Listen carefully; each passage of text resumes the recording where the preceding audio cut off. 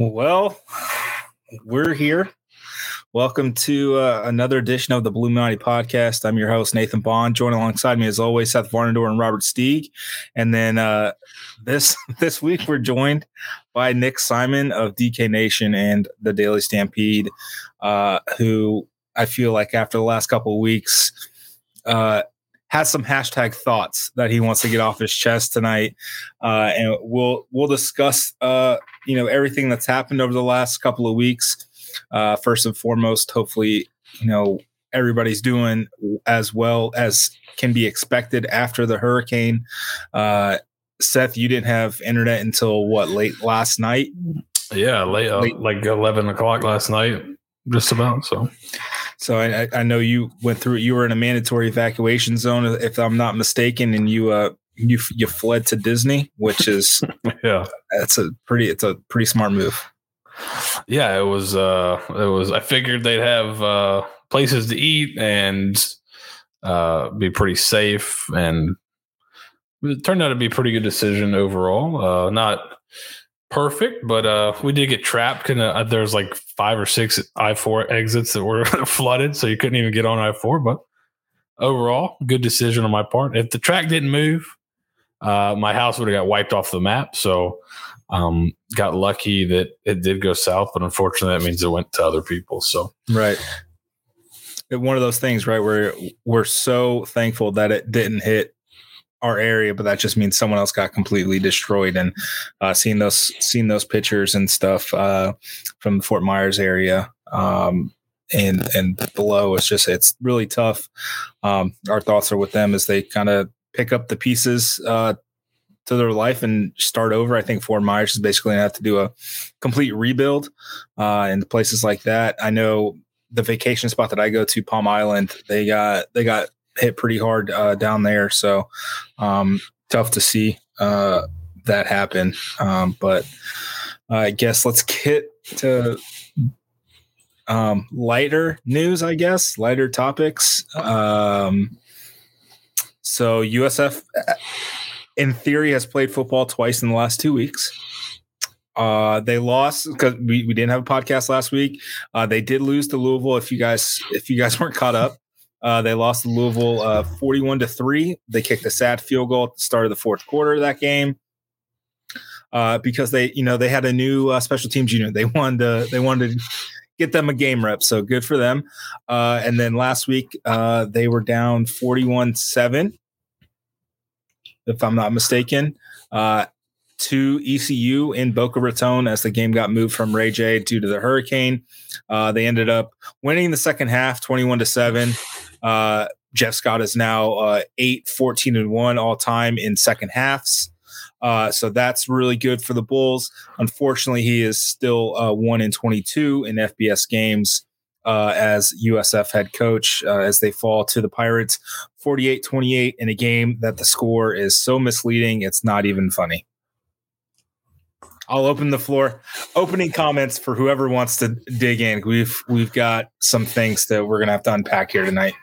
Seth, when you were giving that very heartfelt monologue there about the disaster and everything like that, and the first thing that I see from a comment is pooped pants up to the waistband, and I couldn't help but to laugh at it. You're saying very sensitive things.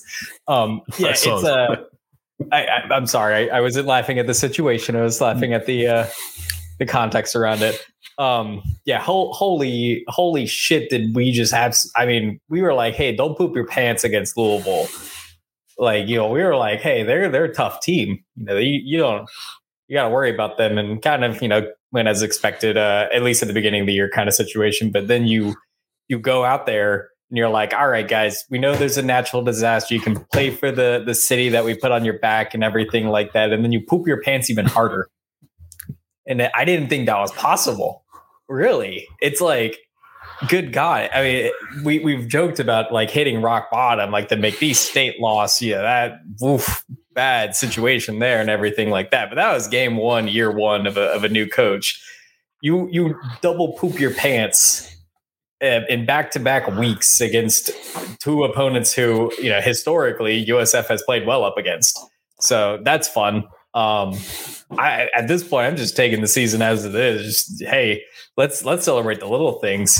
Let's really lean in on the Jeff Scott winning the second half thing and just keep track. First half doesn't matter anymore, guys. We're a second half team. Second half of the season starts up. Let's get that going. So it's going to be like potty training for the rest of the season for Steve. Oh, this is worse than potty training. This is like potty training while you have like you're potty training your kid, and then you have a bunch of puppies that you have in like the little pin with newspaper, but you're out of newspaper. So you're really you're using T-shirts and anything else at this point. And then you get him up there every Tuesday and he just parrots some stupid shit that he thinks sounds good in his head. So you didn't enjoy the game, Steve?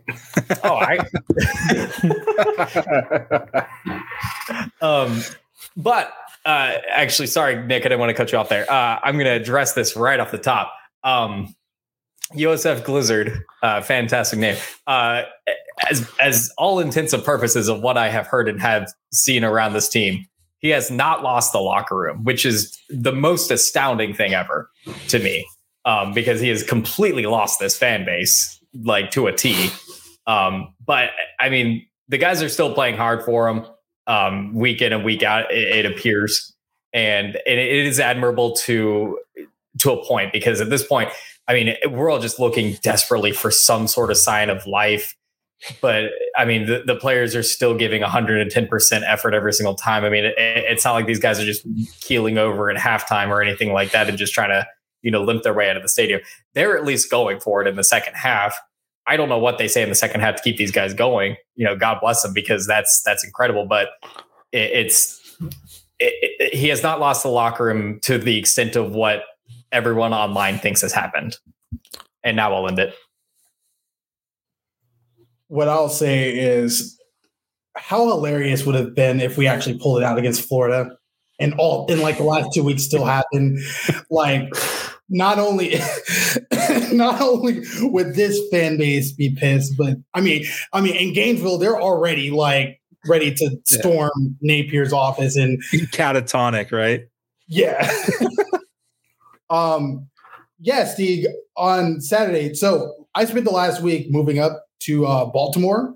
So I spent my weekend, just getting stuff ready, like, just moving around the house and stuff. But I decided I'm going to just put on this game for a second. And then I saw you post I'm going to go grocery shopping. And then I said, I'm going to do the same thing. I actually need to get that done because it's a hell of a lot better than watching this shit. And it's just fucking bad, man. It's bad. It's bad, man. Yeah, I was internetless when I got home, like we talked about earlier. So I drove for 45 minutes to go watch the game. Probably a waste of gasoline at that point. But there was a couple of good things in the game, but it was mostly just very terrible. And it's just there's the second half don't even matter, right? Because you're not technically in garbage time because it was only a 34-point lead at halftime instead of 35. But man, it's somebody on Twitter said I was gonna try to spin this really positively because I always try to spin things. I'm like, no, it's pretty bad. Like, there's not much spinning you can do here. Yeah, the one spin would be that my fantasy team just had a breakout performance this week. Breakout performance. We'll just address that. You crushed everybody. I think Jimmy Horn probably had 40 points to himself with his 39. Eight catch, 180-yard day with 2 touchdowns, including a 91-yard touchdown where we saw why he's the best player on this USF team, and it's probably not even close. That was the one bright spot, we'll harp on this, according to Jeff Scott, the other positive was the second half. They won 21-7. So that's just top-notch stuff there from our guy. Here's the thing, though. This year, they're trailing 33-7 aggregate in FBS games this season after the first half. So that's not great would be a safe start to assume. And, looking back, we, in our Slack channel, we've been kind of talking, what's the differences or similarities, I guess, between what's going on right now and the end of the Charlie Strong era. And really, it's really the same. I put out that tweet, I think it was Monday or Sunday, about the differentials of their last 9 games. Jeff Scott is 0-9 his last 9 FBS games. 5 of them have been by losses by more than 18 or more points. They've been outscored, I think it was 360 to 191. On the flip side, Charlie Strong, his last 9 FBS games was also 0-9, outscored by 18 or more points in 6 of those games. And the combined score was like 357 to 141 or something like that. So different, but the same. And somehow I just don't understand how this continues to happen. And Steve, you kind of pressed on it today. That this press conference was not great from Jeff Scott, from start to finish, grasping at literally anything. I said to someone in a text message that he was like the cat who fell out of the boat and was trying to grasp onto anything before he drowned. And like, what are we doing here? I don't want to make excuses, but here's a list of 14 excuses. Right. It's sad, really. And, I think everyone is frustrated to a T. And I was going to make this a tweet, and then I decided not to because I tweeted too much about it. So I'm going to say it here. It's really unfortunate. I think the most unfortunate thing about what he said during his press conference wasn't the word scramble of justifying the 7 to 14 points or whatever that was. Really, it came down to what he said when he said he wasn't on social media. And then it kind of dawned on me a little bit more that, oh shit, like he's truly not seeing. And I mean, I'm sure he's hearing about it from boosters and from, everyone else. Like he doesn't have blinders on to everything that's happening here. Of course he can spin things in whatever way he wants to in his head to try to justify where the team is at and everything. But at the same time, like, he is a human being who is scrambling ever so desperately to cling on to something. And we saw it under Charlie Strong, towards the end of his tenure here, that, these guys are kind of at a headspace of just consistent negativity that's around them. And they're trying so desperately to keep their players and their staff to keep the faith at this, but they don't realize that all of this is happening on social media as well. And so it's unfortunate.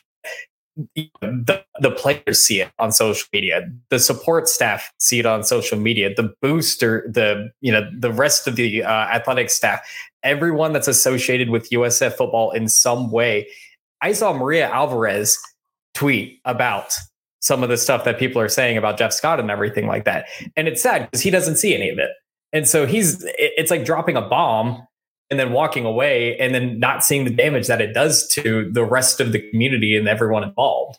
And so, like, when I go and, USF posts the uniforms for the week, or USF posts like the photos of like, week 6 ready or anything like that. And all of the replies are people saying like, fuck you, Jeff Scott, and fuck you. And guys actually like, fuck you. But keep in mind, there is someone else that is not Jeff Scott on the other end of that. And I know we all are frustrated at this situation. I am incredibly frustrated by this situation, but these are people that we have to deal with on a day-to-day basis. And I have no problem calling out Jeff Scott for doing a really poor job of making sure that the team is ready week in and week out. But the last thing that I'm going to do is tweet it at the fucking USF admin who's taking care of the account, because then that person's going to hate their job. And then they're going to leave, and then the circle of suck happens again for our social media accounts. It's this consistent cycle of just, holy shit, we keep getting ourselves into it. And it all starts because we can't hire a good enough head coach to get this program out of the shitty sewer that we're in right now. Yeah, to me, I thought the press conference stuff, that's like, some of that is coach brain. Like, as someone who's been there, when you're trying to like show your team that, hey, we're not far off. There's things, if we just improve here, there is something to that. Well, because you have to keep your team motivated and show them, look, if we can fix these things, it's not like we're totally out of it, right? But I think that can't be your pitch to the fan base. That's something that probably needs to stay in the meeting room, right? Because at this point, we've heard it before. So I think you just got to take your medicine in front of the media. It's hard when he's spending time trying to rationalize it, because this is the first time he's ever really faced failure. I mean, he coached in high school. He was a head coach in high school, won a state championship within 2 years of being a head coach. Like, he's never had to deal with this kind of stuff. Clemson, they lost 7 games in Dabo's first year. That ain't this. So there's a guy that's always had success at trying to kind of rationalize things. And I know being in the situation where you lose games and you try to, show your team, all right, we're not that far off. Don't get discouraged, right? Because you want to keep guys motivated. You don't want to lose the season over a game. It's more than one game now, but just still show them where you're close. What if we could change this? If you could if you tip this ball away instead of this guy catching it, there's something to that, just in terms of showing your team that, no, we're not like way out of it. Or we're not like just getting crushed because you guys suck and it's awful. And, you're close. You just got to finish. But I just think that cannot be your message to the fan base now, because I really think the fans have been, for the most part, pretty understanding with the rebuild. But now we're in year 3, and it's not. I try to find historical precedent. When Dan Mullen was talking about being fired last year at Florida, and I was writing an article in Florida, I wrote a piece on it trying to find historical precedent for somebody having as bad of a record that far into their career to school and coming back and winning anything, right? I couldn't find it. So to me, that's like, Dan Mullen's either got to be 1 in a million and this turnaround, or he needs to be fired if you're going to win championships, right? So that's what I'm trying to find, kind of a historical precedent that's similar to this level for the first 3 years. Obviously, this year's not over. Maybe they rip off a run. Does not seem likely. But, you're getting to a point where if you don't start winning some games, you're reaching a precedent where nobody that started like this has ever kind of turned into anything. Kentucky, I know you mentioned Kentucky today. Kentucky started 2-10 and then won 5 games 2 years in a row. If they won 5 games this year, they'd start building a statue just about. Like, that's how excited people would be. So it's not like you're winning 5 games 2 years in a row. So it's not even, to me, a great comparison. And I think the other comparison to 2019 is I feel like the American was a lot tougher in 2019 than it is now. You have, I think you have an easier time in conference than you did in 2019. You had Memphis that year that was really good. You had to play them. UCF wasn't bad. Cincinnati was good. That was pretty good that year. Navy was pretty good that year. SMU was pretty good that year. You look at the top of the conference isn't quite as strong now as it was then. So I think that's another part of it. It's not quite the same. And you still won 4 games in 2019. So you've got to finish this year on a really high note. Otherwise, man, we're kind of in uncharted waters here. Yeah, and to go back to your point about like the general frustration, it's like you're right. Everybody, I think most people were understanding of the rebuild, but the thing about the rebuild is at some point you have to, actually build, and right. and when you. It's just very demoralizing, especially on the fan, like from the fan perspective, when most of your games or a lot of your games in FBS, like against FBS opponents, the game's fucking over in the middle of the second quarter. And it's like, it's like, what do you want me to, it's like, what do you want me to do with this? Like, it's like, we want to support this staff. We want to support this coach, this player, this program as they're trying, but it's like, I keep saying, it's like you have to give people something to grab onto, and outside of that clearly fluke game against Florida 3 weeks ago. Feels like it though. Feels like it.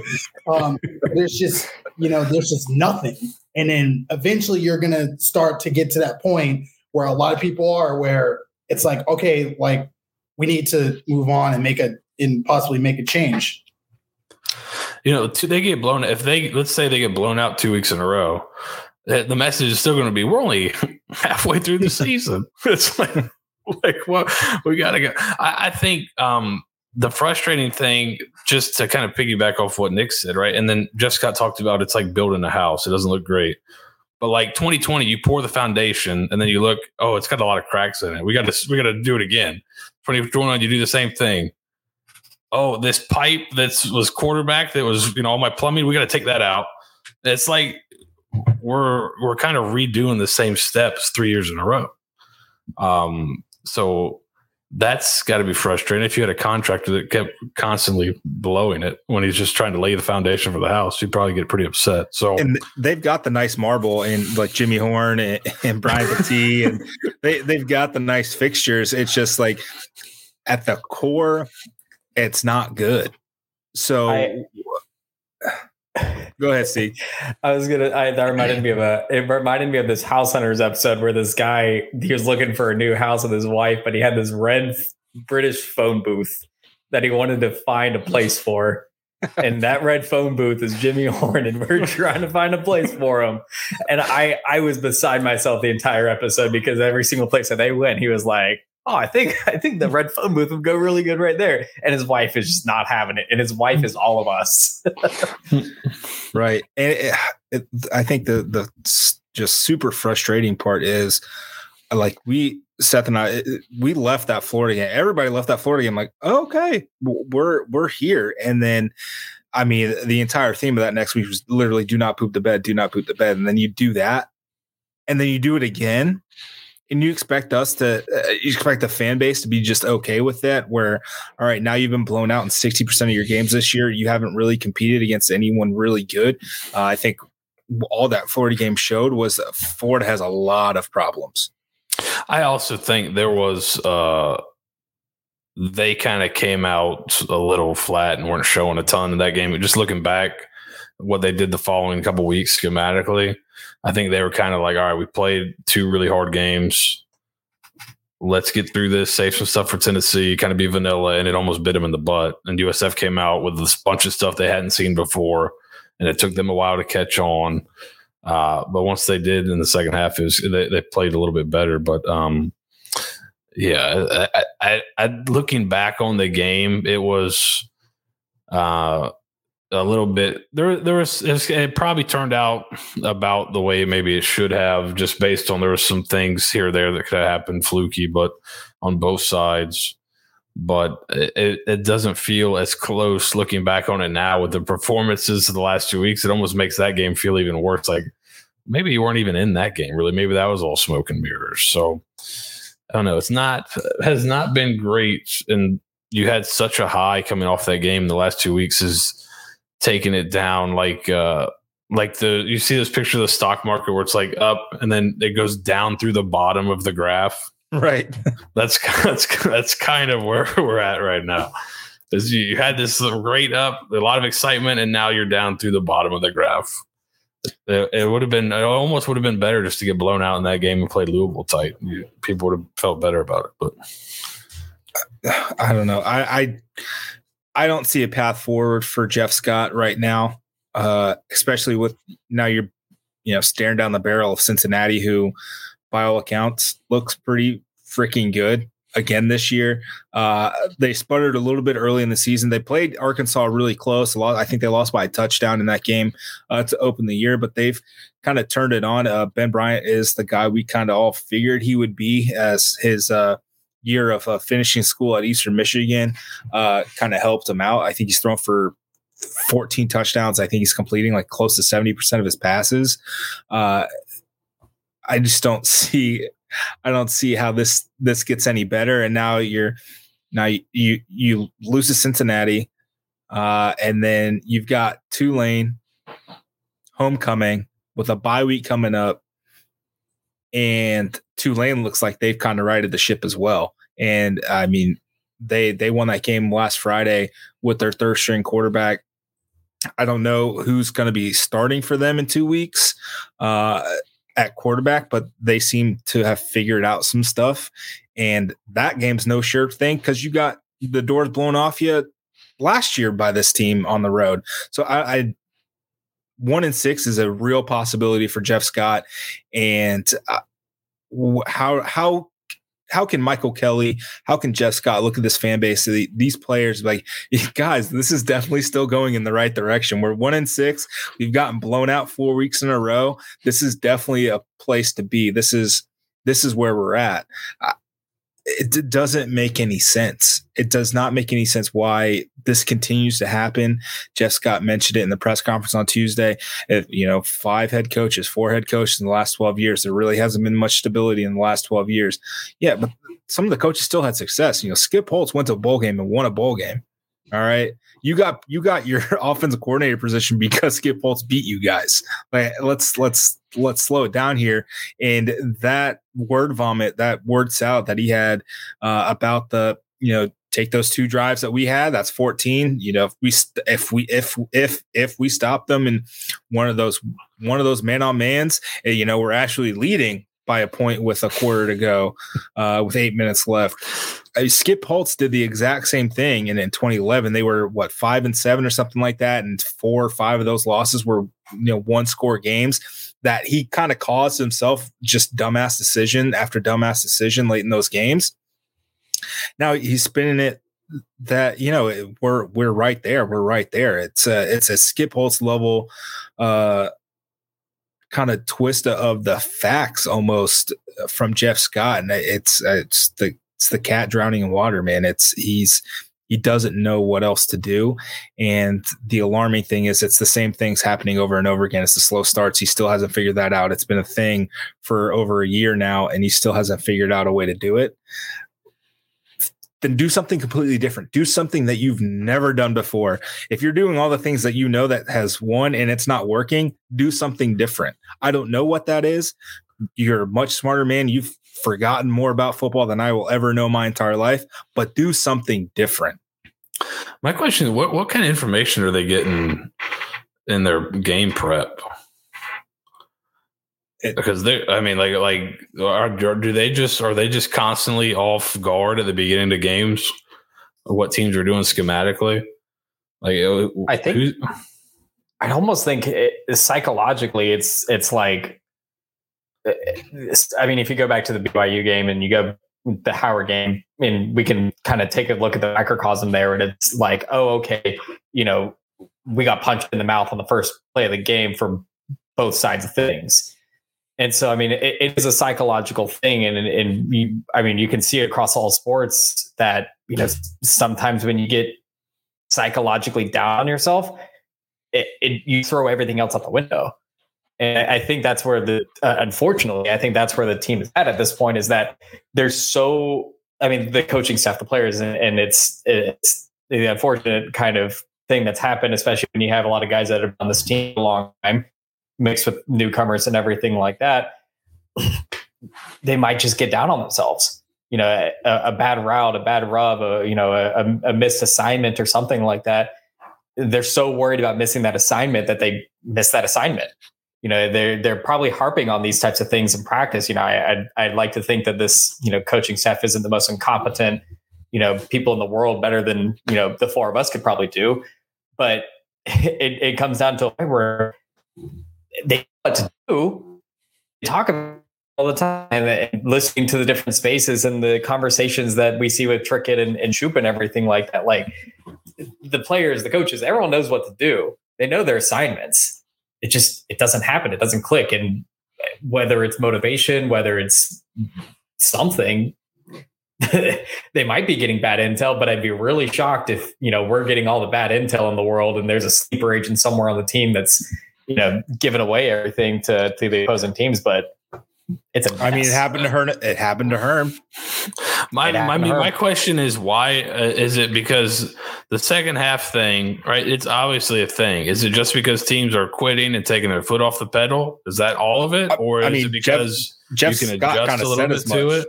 Jeff Scott basically said as much in this press conference today. It's like, he was like kind of walking it back, but then he still kind of touts the second half thing. He basically said, these other teams get up by a lot. So maybe they take their foot off the pedal and, our guys get pissed and then they start to perform. I'm like, well, then fix it. Do something different. That's the frustrating part. What is it? The definition of insanity is doing the same thing over and over again, expecting a different result. It's clear you're doing the same thing over and over again because you've said as much. You're doing the things that work, except they're not working anymore, and you haven't figured out a way to do anything different. So, and it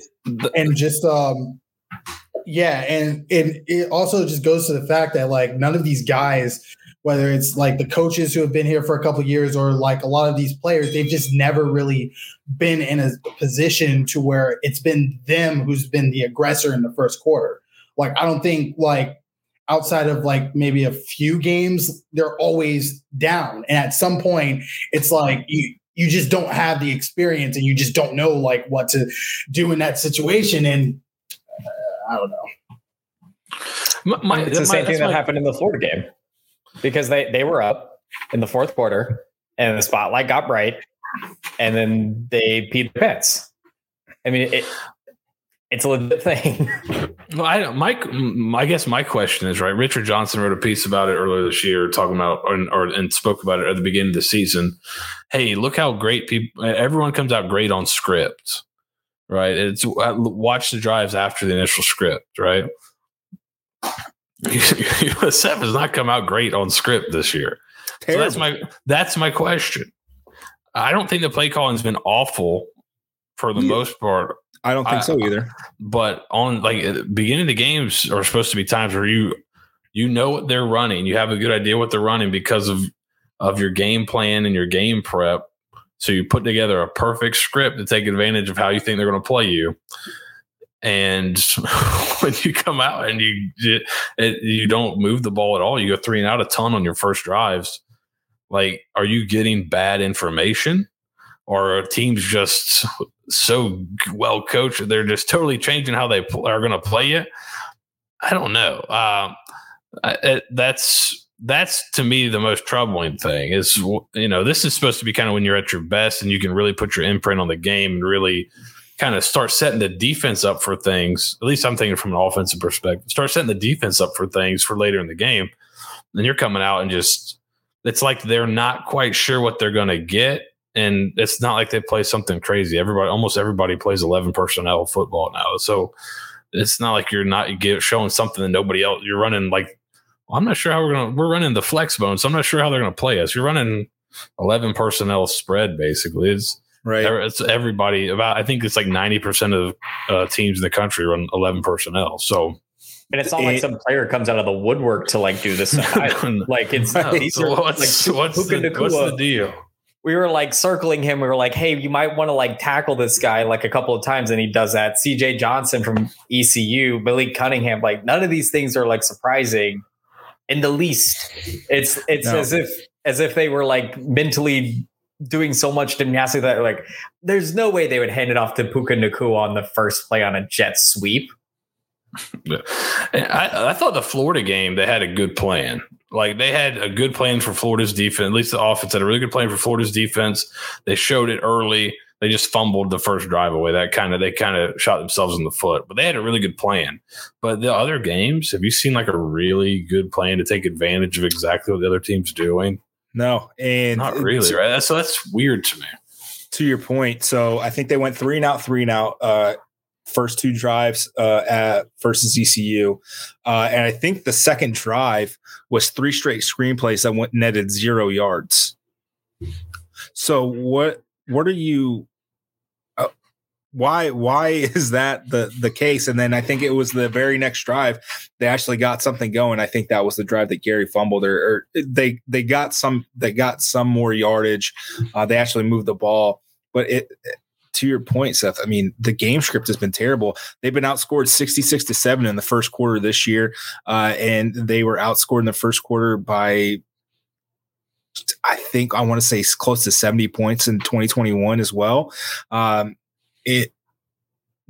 are you doing? What are you doing in the first quarter? Or I guess I mean, pretty glaring. What aren't you doing is being effective, but like how are you so glaringly bad at this? And in 2020, I looked back at this in 2020, his first year, it was actually the second quarter that got wonky for them where they got blown out. They kept it pretty close. I think they were within 12 points of their opponents in the first quarter. The second quarter is where the opponents kind of turned it up on them. And then the rest of the games were, the rest of the quarters were kind of bad as well. But what's not clicking in that first quarter? I have a solution. Have I showed you guys my solution? No. Okay, let's see if I can get it up here. Share with the class. I have a wheel. Oh, yes. That we could call. Yeah. You could call plays on the wheel. Ready? Let's click the spin. Let's see how we should. Is one of them fumble? Let's how open the game. Oh, Jimmy Horn touched. Open the game. Good idea. And then I got a Batiste touch here. All right, a Weaver touch, and then quarterback run. I think if you just did like a variation of the wheel here. Oh, Weaver. All right, let's get Weaver a touch. It's really not. You QB run. Weaver touch. Take the jet. All right, QB run. Give me some QB power. This, I think the wheel, but it's. I'm obviously being somewhat facetious here, but also like it's not crazy to be like, okay, who are our best players? How can I get them the ball? Let's make sure these guys touch the ball every drive. Those guys should be touching the football, and the quarterback run has to be a big part of your offense. You can't wait to break it out till you're down 21 points, which it seems like what they're doing. I know they said Bohannon was a little banged up in the Louisville game after playing Florida, but like your offense was so good against Florida because of the quarterback run game and all the stuff you did off of it. The next week to have it totally scrapped was not great. So that's got to be brought back in. So I don't know, man. It's you've got the talent in the skill position, and honestly, it was kind of Gary's MO at Baylor, right? He was always kind of dealing with injury stuff. He missed the Big 12 championship game because he was hurt. He was knocked around at Sugar Bowl. He wasn't healthy toward the end of the year, and frankly, he wasn't run as much at Baylor. It's just he just kept getting hurt. So now you're dealing with a banged up quarterback. You've got Jaron Mangum, who is out for an indefinite period of time. How Jeff Scott phrased it on Tuesday was we hope to get him back at some point. Kelly Joyner's a week away. Jimmy Horn finally got back. Xavier Weaver just got back. Joe, who was used in marketing material this week, is he going to be back this week? I doubt it. Maybe. The thing that was interesting, I don't know if it was a disciplinary thing or injury thing, but Amarian Dawson didn't play a lick. I'm not even sure he traveled last week. He got listed as when Jeff Scott was going through all the starters that were injured, he listed Dawson. He said OD couldn't go or something like that. So Daquan Stanley. So now you're running out of the skill position guys, and it is a legitimate reason. But why are these guys continually getting hurt? I haven't seen the injury bug hit a team this bad in a very, very long time. Is it the way you're training? Is it? It doesn't make any sense how everybody either their ankle or they have a broken wrist or what have you. It doesn't make any sense. Fate doesn't want them to succeed. It could just be bad luck, or it could be something with other training. Nick, do you want to address the elephant in the room? I'll ask the question very, very candidly. Hey, at Bulls Nathan SBN, are you going to write is it time to let go of the Jeff Scott experiment like you did for the Charlie Strong piece that you did that got him fired inadvertently? I'll hang up and listen. So here's the thing.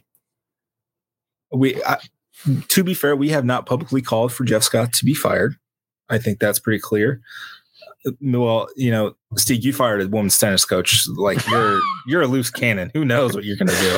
It's like a bodily function with him. I mean, it's poop, pee, and fire coaches. That's what Steeg does. It's like a Steinbrenner. been very careful about that. And the reason being is, for me personally, it seems out of place for me right now as it stands.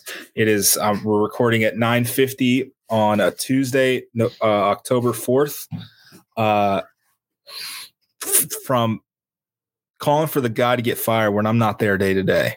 In 2019, I was there day to day. I was talking to Charlie Strong. You know, we had multiple conversations. We talked weekly during the press conferences and whatnot, and talked during games. I'm only talking to Jeff Scott on Saturdays after games. It's tough for me to morally wrap around the fact that I'm calling for this dude's job and I'm not interacting with him nearly enough. And that's just kind of part of life, right? I have a different job. I'm in a different part of my life. I still cover as much as I can, right? But it's tougher when you're saying this guy needs to be fired from his job. Now, ask me next week if they get blown out again, things may change. But as it stands right now, no, I'm not going to write that yet. And 4 years, this website has been pretty well dedicated to over a decade to providing, I would say, pretty objective stuff. We live and die by this program because we know that we are going to survive any head coach that ever comes through this place, unless it's like Bear Bryant and he just stays for 40 years, or Nick Saban, whatever. We're all going to be here long after this current coach, this current administration, the SIDs, literally everybody is gone. Maybe the only person that will ever outlive us within USF is Jim Lauk. Like, he's just never going to go away. So like, this sucks just as much as for us as it does. Like, I know we can be asshole. Like, I'll be perfectly candid. I can be an absolute asshole in person, in real life, on Twitter, and toward coaches. But I want to make sure that the hate blog moniker only came about because people thought we hated the program, and it's not. It's we want the program to succeed, and we're tired of it not succeeding. And it's been that way for 11 years, sans the 2015, 2016, 2017-ish seasons that we've been covering the program. So it's just to make the long story short, it's tough for me to do that right now. And I think the other thing that may sway me is if he keeps saying shit like that on Tuesday during that press conference. We've made our site's mission is, we can live with good process, bad result all day, every day. What I can't live with is bad process, bad result, or bad process, good result. Bad process, good result gets you that 2018 season when they start 7-0. Were we not 7-0? That's bad process, good result. What we're seeing right now is bad process, bad result, and it's not working. And we can't stand for it. Just logical people cannot stand for bad process, bad result, and expect things to get better. Your process needs to be there. The process isn't there. It's not working. It's clearly broken. Figure it the fuck out, or get out of the way. Kansas figured it out. Shit, yeah, they did. Like that, and that's just it's just like it just comes down to, at like some point you just have to you just have to figure it out, dude. Like again, go all the way back. Like, we understand that this is like, you inherited a tough situation and that this is going to be a bit of a rebuilding job to retool. But like, at the same time, to me, in my mind, it shouldn't be this difficult to, make steps forward. Again, like I just mentioned, Kansas is the most moribund program in the entire Power Five. Like, they were dead. They were dead like 2 years ago. They were like, I saw like how they averaged last decade. They averaged 2 wins a game every season, like 2 wins a game. And within not even a full 2 years, a year and a half, Leipold has them like literally on the verge of being bowl eligible this week, and they're ranked. So should be able to figure it out, man. So are you saying that you should go hire a guy that's won a national championship at a lower level? Hey, we're not there yet, Seth. We're not there yet. Oh, God. We're not. I'll stand for one thing. We're not doing hot board until it happens. No.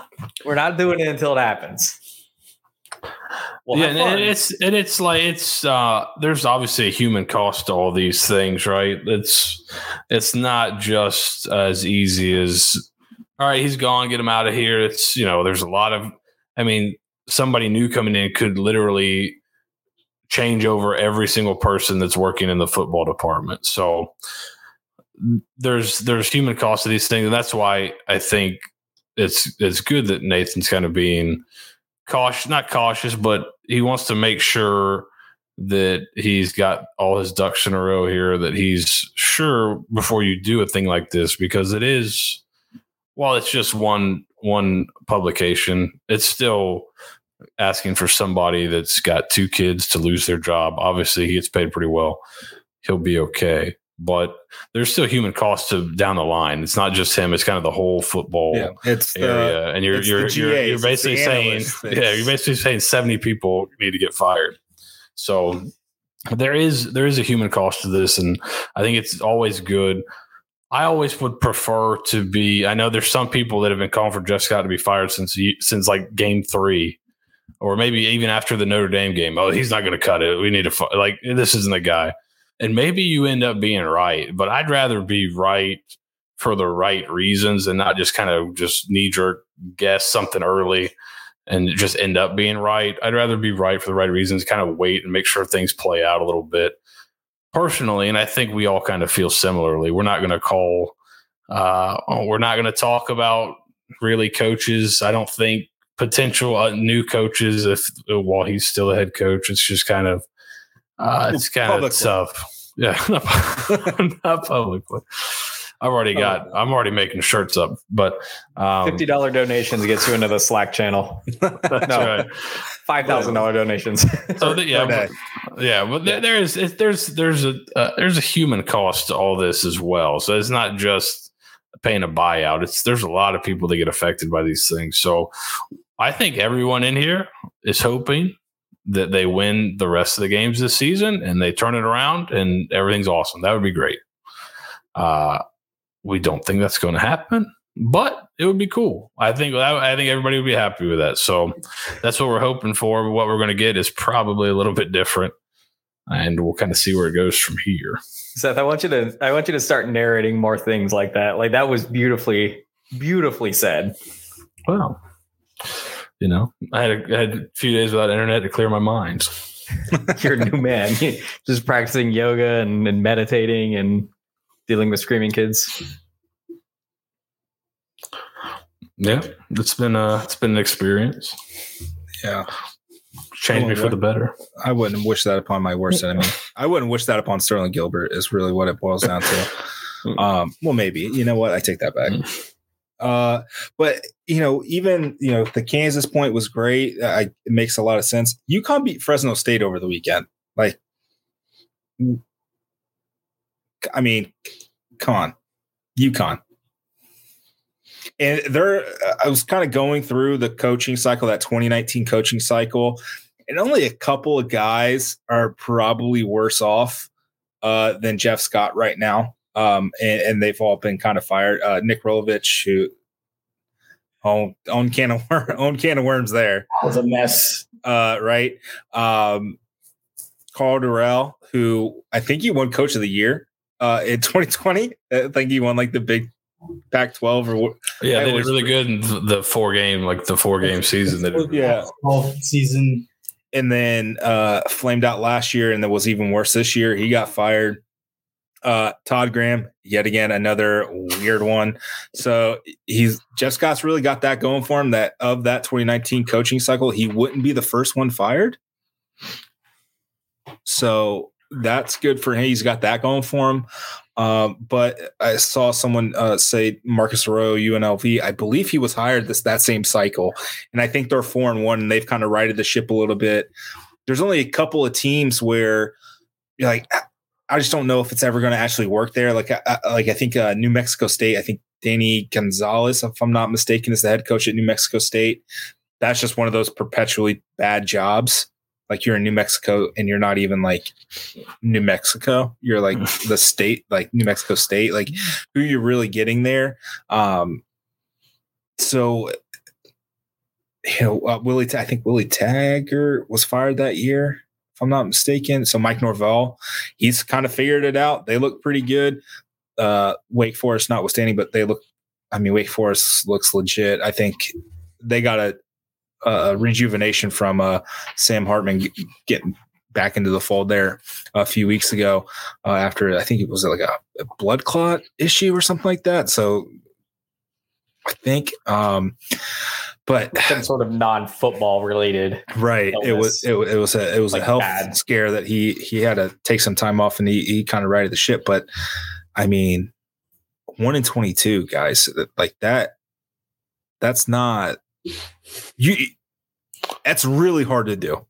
Is like you fall into wins sometimes, and it just seems like literally every single time USF continues to just fall out of really snatching defeat from the jaws of victory over and over again.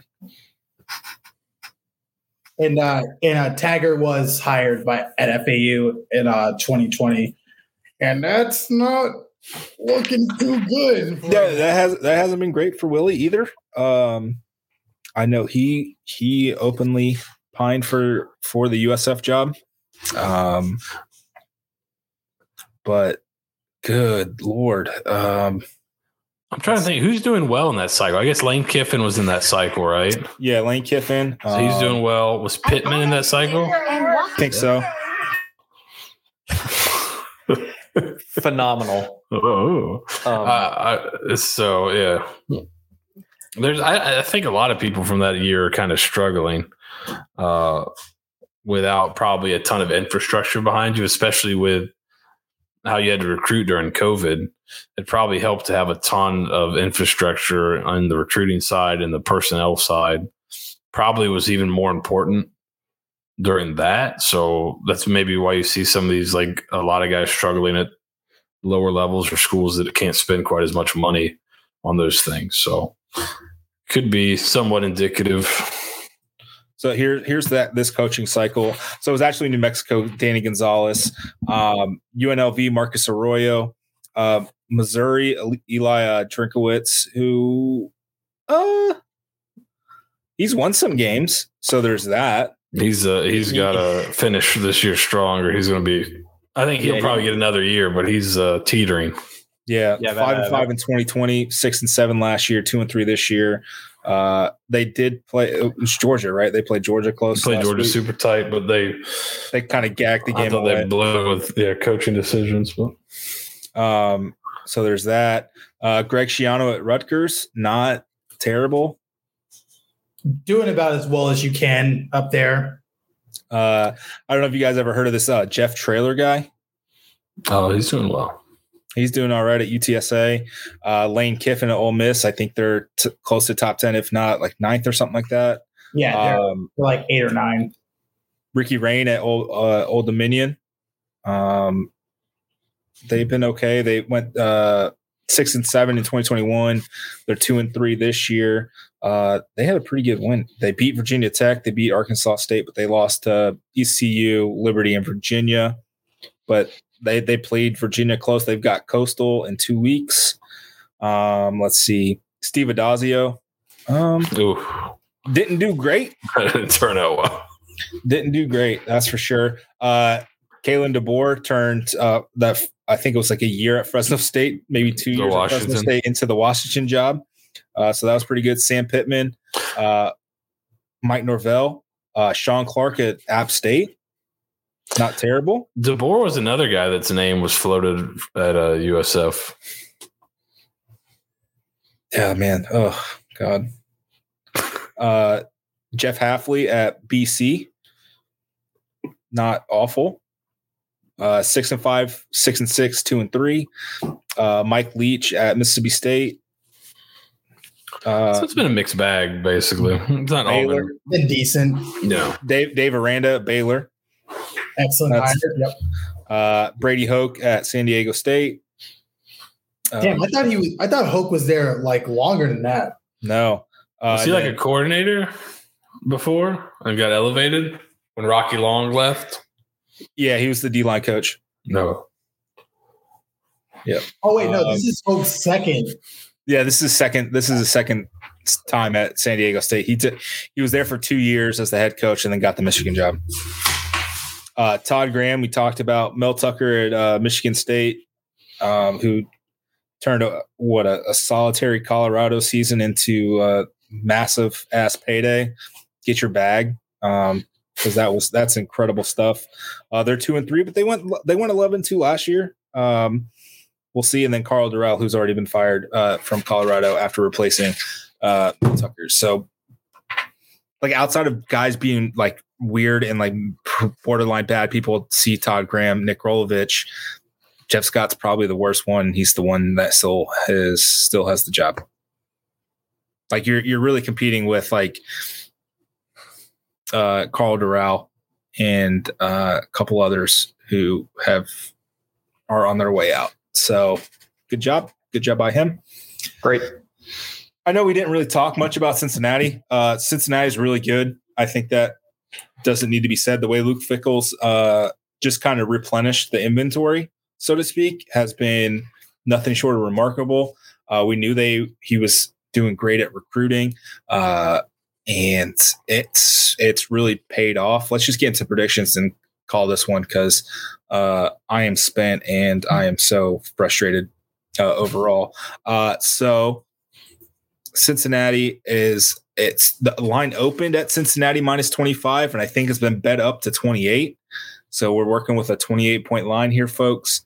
Steeg, what is your prediction for this game? Fuck. God damn it. It's who was it? I think it was someone in our Slack channel had mentioned something about how we pooped our pants the last 2 weeks, and I was like, I don't think we've ever really like pooped our pants like 3 weeks in a row under Jeff Scott. Really, it's always kind of ironically come in twos. They'll usually be like really bad and then like really bad, but kind of like do okay in like the second half, and then they'll like put together like a okay performance that doesn't totally embarrass you, and you're like, oh, okay, well, if they could do that every once in a while, that'd be great. No problem. I mean, they're going to lose. Let's not, give us any false hopes of how this was going to be. But they'll probably end up covering as like kings of second halves go. Luke Fickell doesn't scream to me as like ruthless as some other people make him out to be. He probably will only put up like, a generous like 56, and then we'll probably score like, 35 points in the fourth quarter while we're playing up against the junior team of Cincinnati. Yeah, let's do like a 56 to what would be a 21 point difference? 35? Yeah. 56-35, something basic for you. Okay, good. I mean, okay. Yeah, I gave a lot there. There's a lot of thoughts in my head. I have a tweet that I'm thinking about sending out. Oh, I can't wait. Doing on it. Oh no, Seth. Yeah, I'm gonna go. I think the line at DraftKings, the line is 27.5 now, but that might change. I think the consensus is still at 28. So I'm gonna go like. I think it's going to be pretty close to that. I'm going to go like 45-17.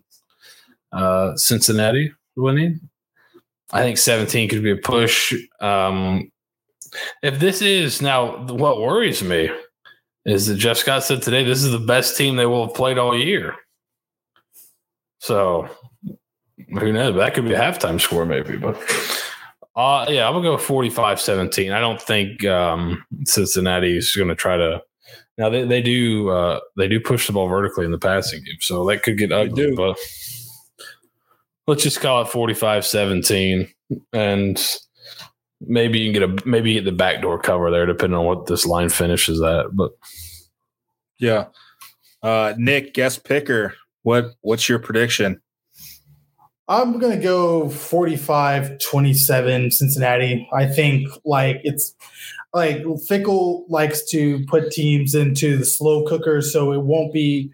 Well, I mean, in this case, it will be like just a total annihilation the first half, but then similar. Of course, we're the second half champion, so we'll step up with a couple of touchdowns down the stretch and at the very least cover. So 45-27 is what I got. Okay. I'm doing 55-17 Cincinnati. I think with Brian Battie and Jimmy Horn, I don't think it's really tough for me to think that one of them, or if not both, will get a touchdown. That's kind of where my thought process is. I wanted to say 55-3, but I think they can find the end zone. I'm not sold on this staff. I don't think the defense is very good. I don't think the defensive coordinator is great. We spent an hour talking about Jeff Scott. I think the lone bright spot has been Travis Trickett. Outside of game script, he's been pretty good. The play calling has been fairly creative for what they have. And that's been that's the fun thing, right? They've got some pieces on offense. It's just everything else is a tire fire. 55-17.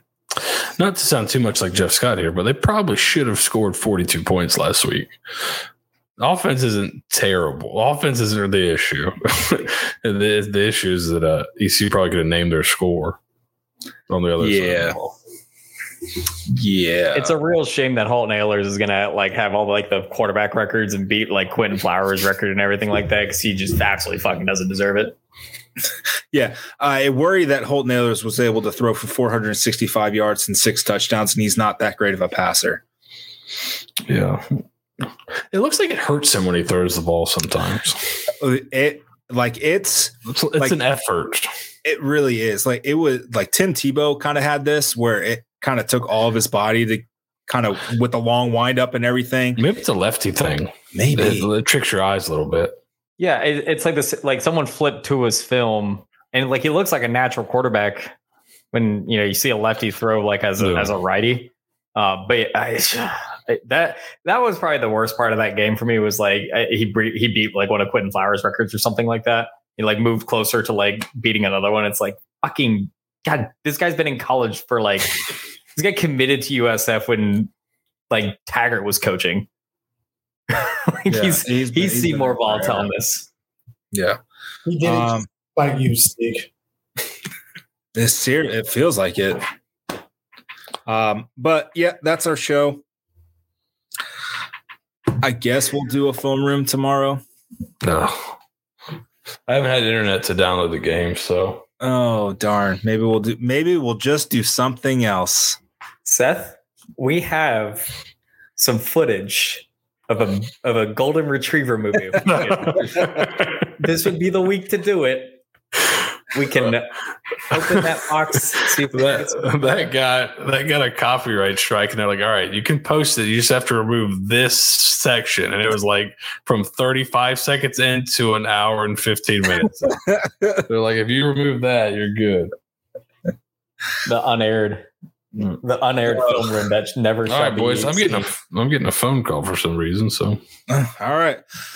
For Nathan, Seth, Nick, Steeg, this has been the Bulluminati Podcast. Go enjoy the rest of your nights.